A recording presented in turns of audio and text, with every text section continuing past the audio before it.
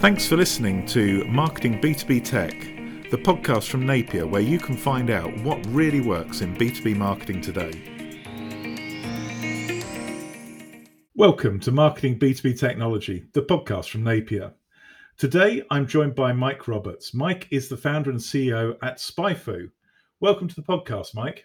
Thanks so much for having me. Well, you started a marketing technology company, SpyFu. How did you get there? What's your career story? Before SpyFu, I had another software company. And the idea was to take data off the internet and put it into a spreadsheet or database.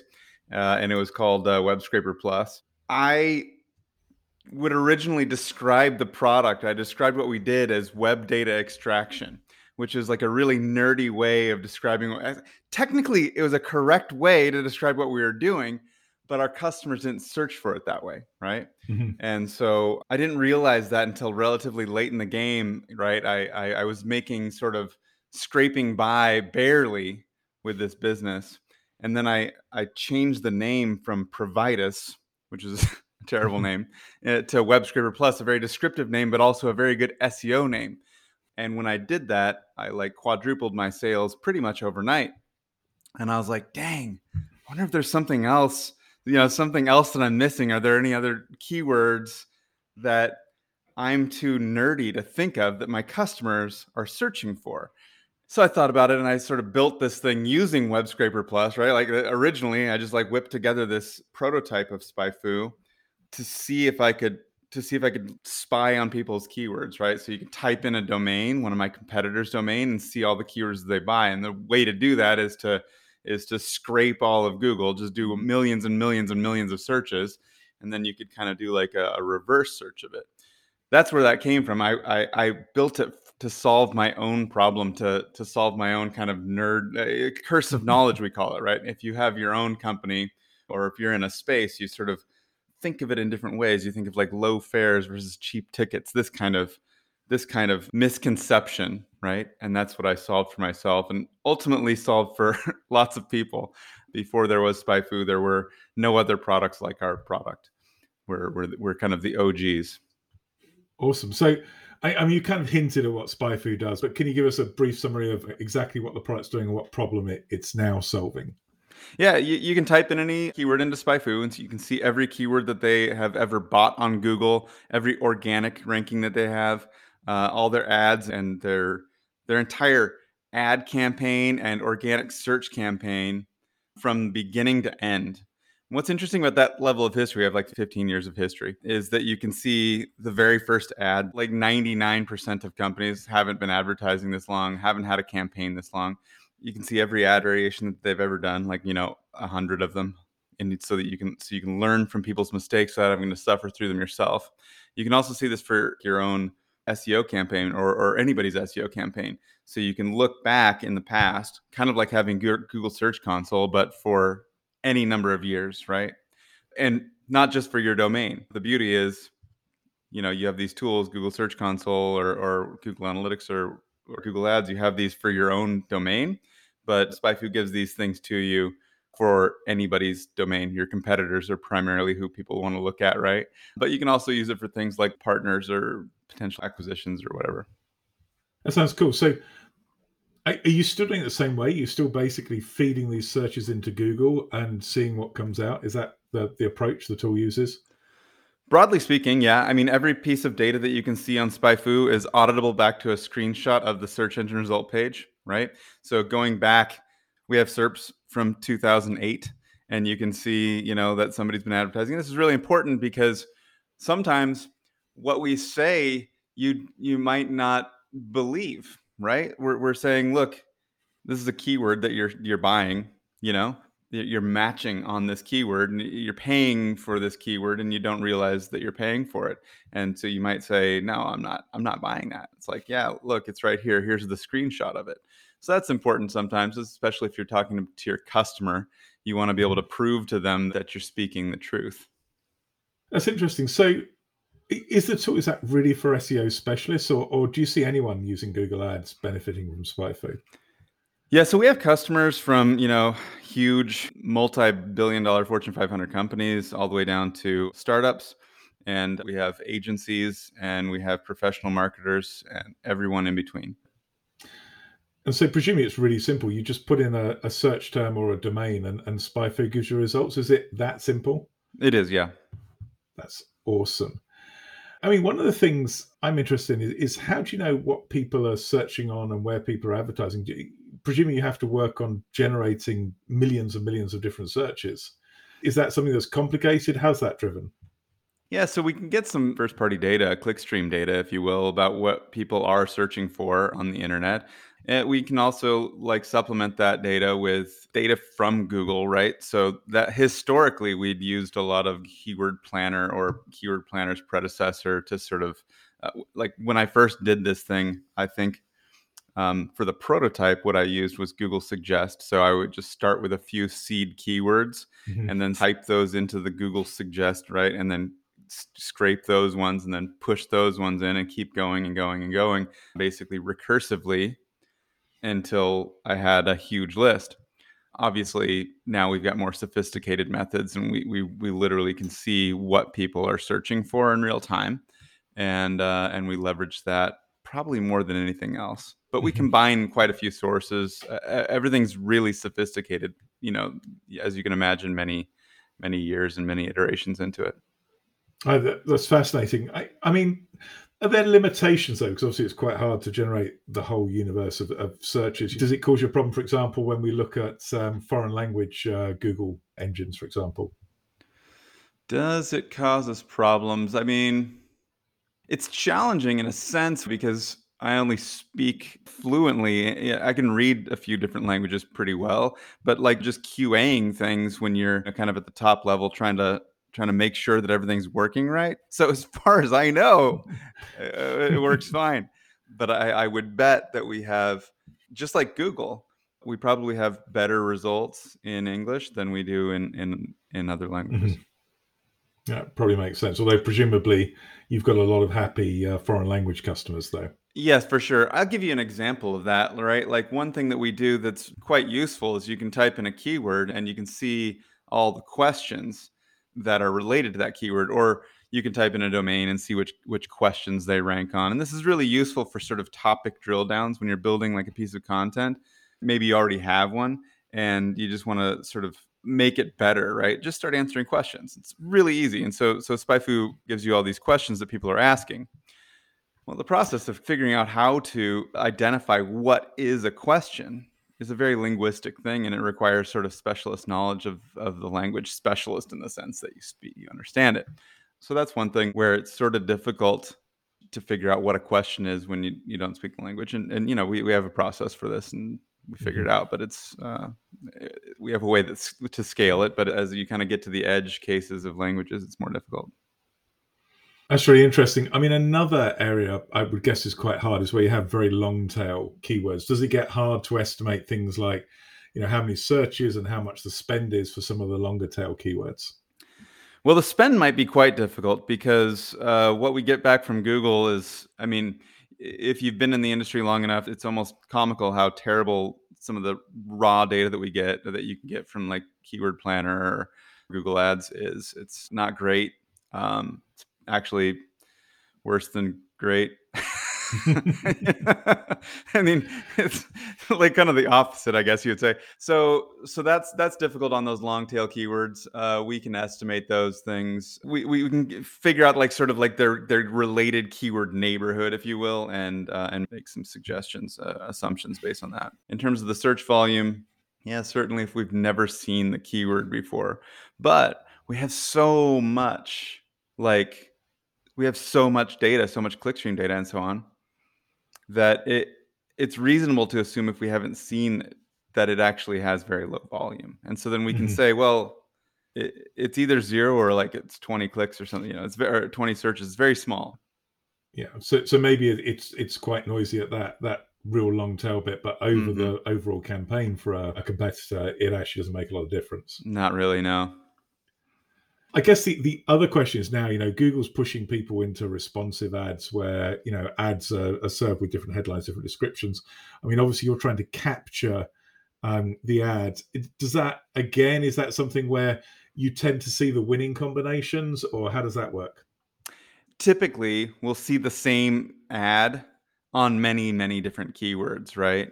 And so we're taking multiple snapshots. We're just gathering so much information that when you're looking at actual ad copy, yeah, we've got 20 snapshots per month. By the way, SpyFu is real time. I talk in terms of per month, but it's just a random time frame. Everything happens every 5 seconds or whatever. But we'll have like multiple snapshots of the same ad copy, and then we kind of roll that all up and say, well, here's the most frequently occurring variant. And we usually base that on, well, we base that on the ad copy, but it's more weighted on the actual headline than number one. Yep. Right, makes sense. I mean, I guess one of the questions is, if somebody tries SpyFu, I mean, what should they do? Are you saying people should copy their competitors, just steal the best ideas? I mean, what's the best way to use SpyFu to improve your campaigns? Okay, so the most important thing that I think takes a second to realize is that the competitor that you immediately think of might not be the one whose ideas are worth emulating, right? So you're thinking, okay, I've got this direct competitor. I want to know what they're doing, see if they've got, okay, so let's see if they've got something that you haven't, right? But broadly speaking, the first thing you look at is, well, do they have something that I don't? Okay. Have they thought of an idea that I haven't thought of? That's the first thing you want to think of, right? Okay, so this is my random direct competitor, but may not be really, particularly good at this, at this form of marketing, right? But you do want to see if they've thought of something that you haven't, so you do that. But then when you really want to take your marketing to the next level, you find somebody that's doing it on a scale that's worthy of admiration, right? And that may not be your most direct competitor. It might be somebody in a similar space, or it might be somebody that's more like national or global than you are. You might be like more locally focused. Find that big competitor that's really executing well, and take what they've done and improve upon that and apply it to what you're doing. Selecting the right competitor is key. And presumably identifying the competitor is something SpyFu can do that you wouldn't necessarily do yourself. Yeah. Like the first set of results that you get is like competitor suggestions. The first thing we say is, here's what their blend of organic and paid traffic looks like. Here's how much they spent. All this stuff is free, by the way. You can go to SpyFu, type this stuff in. There's very few tools today in B2B SaaS where you can actually get things for free, right? SpyFu, you can type stuff in and look at domains and you can see the top level results for free. It's not until you want to download, all the keywords. You can get more than 5 or 10 keywords that you have to create an account. And I think that's pretty key. I mean, I think that's not, we do that, for a reason, not necessarily just for monetary gain. It's just to help the community keep everything, like the way it should be. And presumably as well, people are liking what they see because they're converting to paid customers as well. Oh yeah, for sure. So you've kind of answered part of the question. The initial cost is nothing. Just go to spyfu.com, type in either a search term or a competitor domain, and you get the results. I mean, what if people want to dig a bit deeper? I mean, how expensive does the tool get then? Yeah, so SpyFu is like $39 a month, all you can eat. You can with $39, you can do as many searches as you want. You can download as much stuff as you want. I think that there may be there's some limits, I think, at this point on the $39 plan. I guess actually the all you can eat plan is $79, which lets you download, like 1 million keywords from any domain. Right now, and actually for the last few months, we've been partnering with ClickCease, which is a pay-per-click bot detection platform. Anyway, what happens is you can get SpyFu for $9 a month if you sign up for a ClickCease trial. You sign up for SpyFu, then you go sign up for ClickCease and send this little receipt that you get, and then you get SpyFu forever for $9. And then, of course, ClickCease pays us, and that's how the whole thing works. It's like you can technically get SpyFu for $9 a month, which is pretty dope, or $96 a year. It's forever. It's a good deal. Wow, that's awesome. Yeah. So I'm interested. I mean, we've talked a little bit, and particularly about the paid search side of SpyFu. Mm-hmm. What do people do in terms of balancing the looking at SEO versus the paid? Do people tend to use SpyFu for paid? I think that's what I know SpyFu for. Yeah, we're pretty famous for the paid. We absolutely have, and we've always had the best results for paid, right? Like everybody knows us for paid. If you compare us against any competitor, we'll tend to have like 10 times more paid results. But we get an equal number of SEO customers, and we actually have more keywords than any of the competitors. We have more results than SEMrush or Ahrefs. If you type in a domain, you'll see that there's more SEO results, SEO keywords. And obviously we'll destroy everybody on paid keywords. That's a relatively new thing, actually. We spent the last couple of years rebuilding our entire backend infrastructure so that we could do 5 billion searches a month. It's just like a massive, massive scale. You may have been familiar with SpyFu as doing US and UK. We've recently launched to like 20 countries, and we'll launch to all of the countries in the course of the next 6 months. So much bigger, much more real-time platform. It used to be that SpyFu would operate on a monthly cadence, and we now operate, when we do a search, it's live on the site within seconds, So the whole thing is this real-time, massive, international, bigger than everybody's data. It's pretty fun. It's a big challenge. So presumably that's quite a cool thing for people who are maybe in PR who are looking to, newsjack stories or find trending issues. You can actually see what's changing in real time. Yeah, for sure. Getting those real-time keywords into the index is tricky, but we have a process that gets those things in as quickly as we can. Cool. One other thing, I'd like to ask you, we've got a couple of clients in Phoenix. I know you're based in Phoenix. Mm-hmm. What do you see the benefits of being based there rather than being based in Silicon Valley, where everyone expects software startups to be?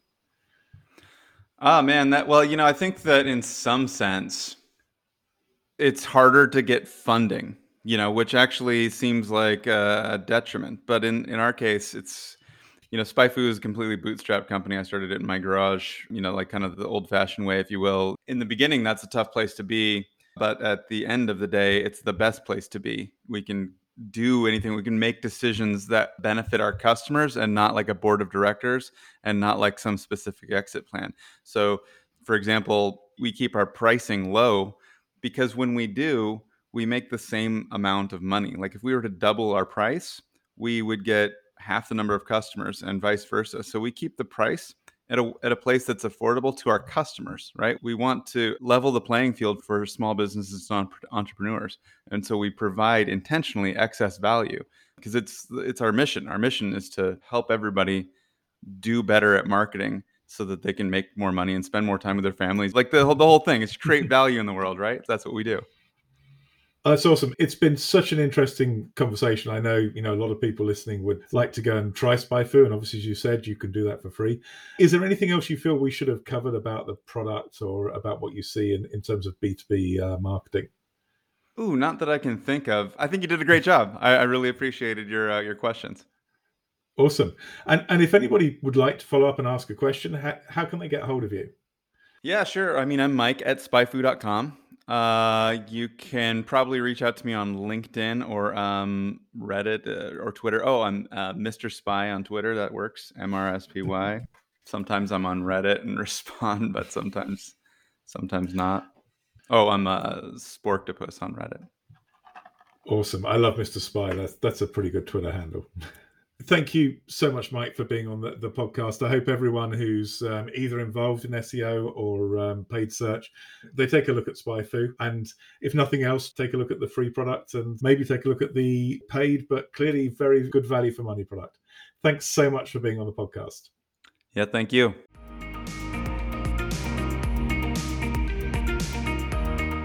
Thanks so much for listening to Marketing B2B Tech.